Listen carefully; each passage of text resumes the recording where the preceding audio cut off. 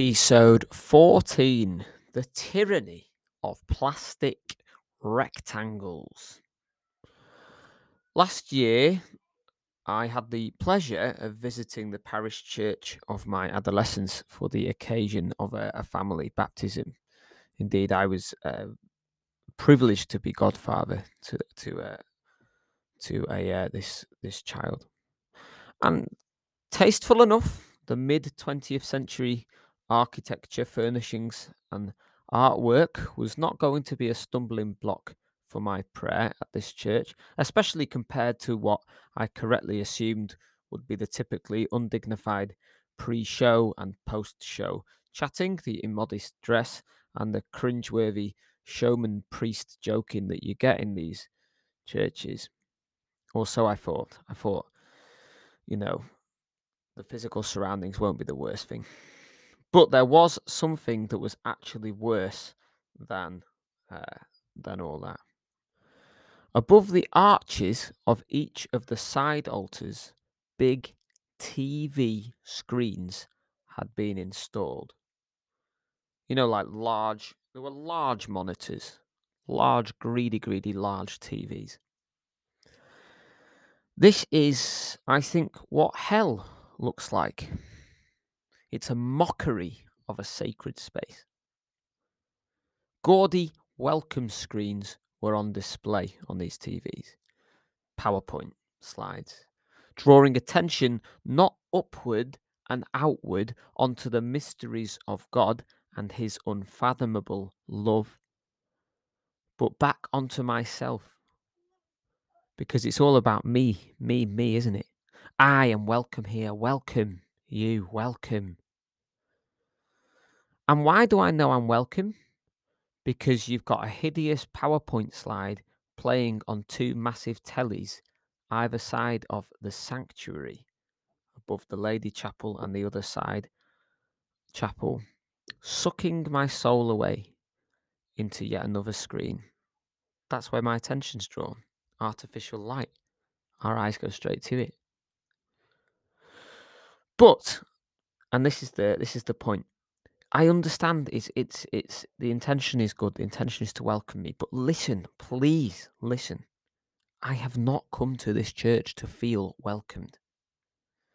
And in fact, despite itself, the message and the screen make me feel much less welcome.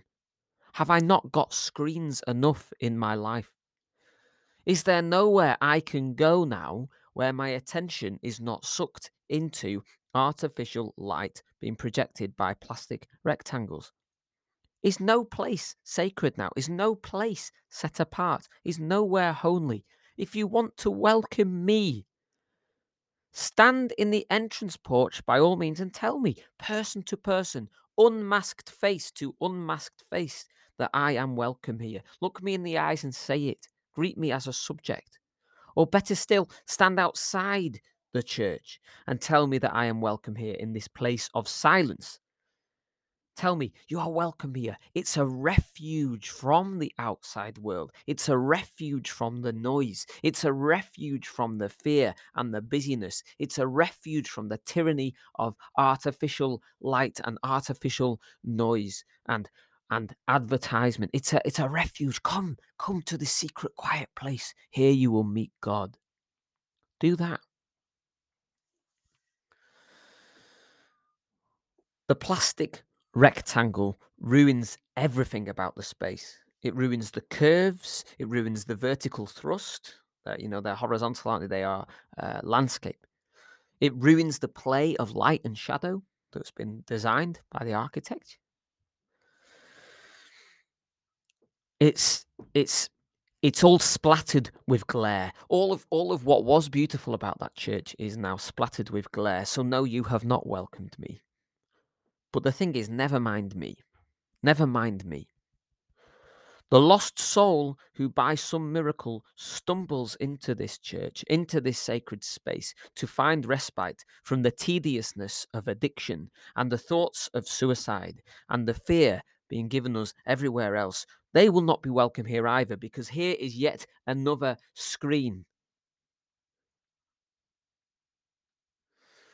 So that was that.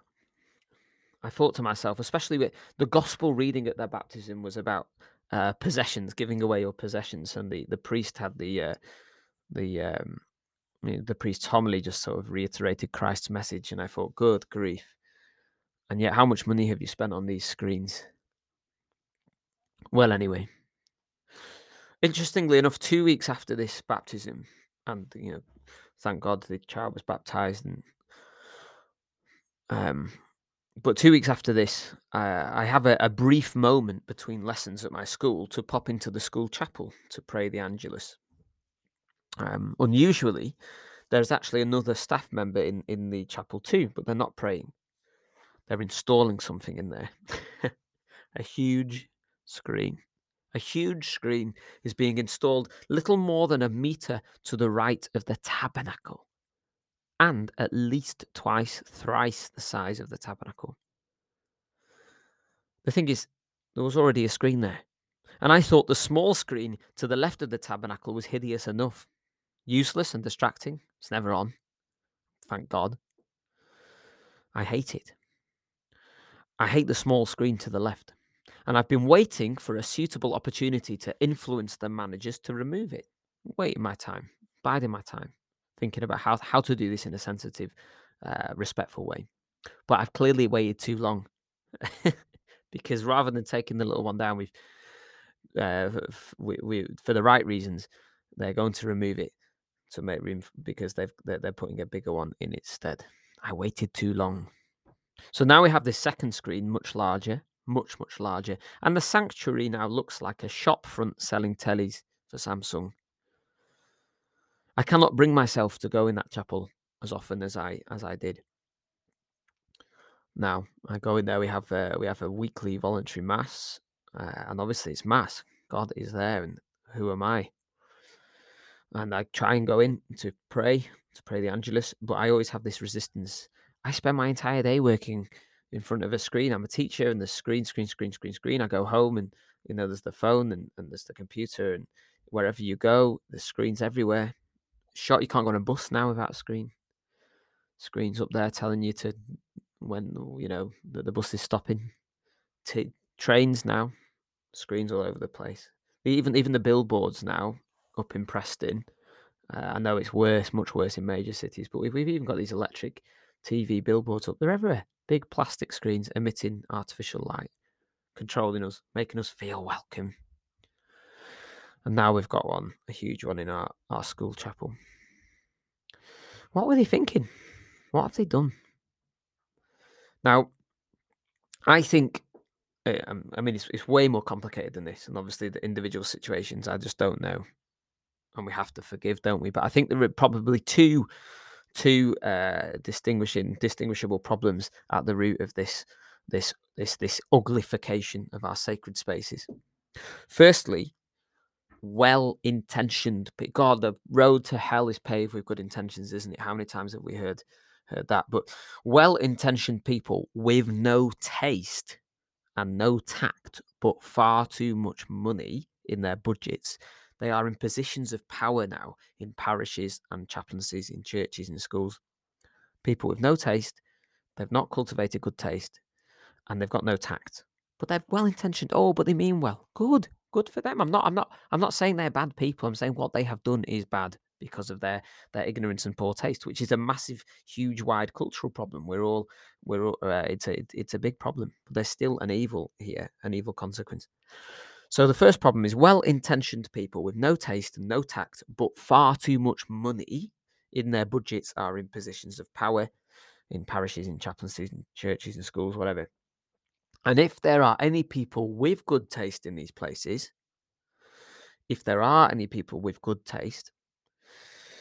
and almost by definition, most people with good taste now won't be seen dead near a Catholic church. But if there are people with good taste in these places, then they have been trained to keep their silence, lest they are deemed the J word, judgmental. Oh, it can't be judgmental. Can't be judgmental. That's not Christian. And I have so much to say about that word judgmental, but I'll save it for now. So I think that's the first big problem. There's a lot of people with too much money, too much power, and they're well intentioned. They're good people. I truly believe they're trying their best. Why are those welcome screens up in that church? To welcome it. I understand. But it's tasteless. It is such bad taste, and it doesn't welcome me. And you've just got too much money in your budget. If you really got that much money to waste on making what was a beautiful place ugly because you want to welcome people, go out, give that money to the poor. Give that money to the poor, for goodness sake. Anyway, so that's the big problem. And people with good taste who, might think, yikes, I really find that difficult. They're just going to quietly just disappear from your communities, or they're going to feel pressured not to say anything. Or if they do say anything, they'll be called unchristian. They'll be called judgmental. Now, the second problem is that, and this is specifically about screens now, for some completely unfounded reason, many people, even those who should know better from their experience, many people, um, um, many people have been trained now to think that non-Catholics or non-Christians and young people especially, and when I hear the word young or youth, it makes me feel sick. But we've been trained to think that young people are in fact desperate to join the church, but are stopped in their tracks solely because the church is not hip and cool enough. That's the only thing that's stopping them. You see, all the kids, they'd start coming more if only our churches were hipperer and coolerer. That's the only thing stopping them. You see, that's it. Well, we can solve that problem, so we've been told, by putting screens in churches. Duh, because the youth love a good screen. And let's wear jeans too. And we'll tell jokes from the pulpit. And let's crack out some funky recessional hymns from 1974. That'll get us flocking in, because that's the only thing getting in the way. We would come to church. We would live lives of virtue. We would put Christ first. We would even pray. If only we had these funky 70s hymns and some funny priests and screens everywhere. That's the only thing stopping us.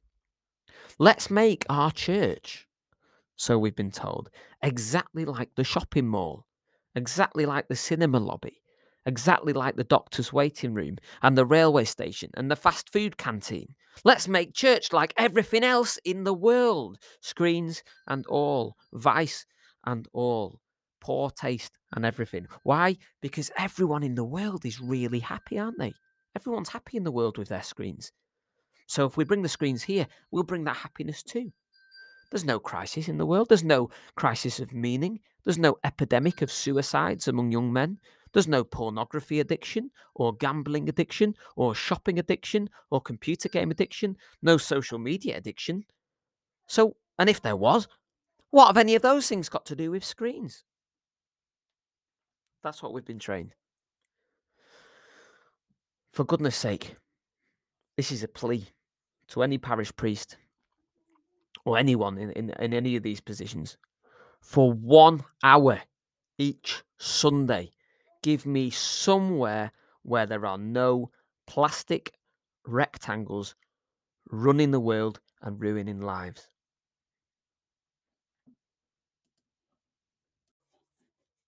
Shiny TV, shine. Fill our churches with artificial light, please. Oh, we need more screens in our life. Bring the screens, please. Oh, plastic rectangles with glass and artificial lighting. If you put them in your church, that will be really, really bad. Don't do it.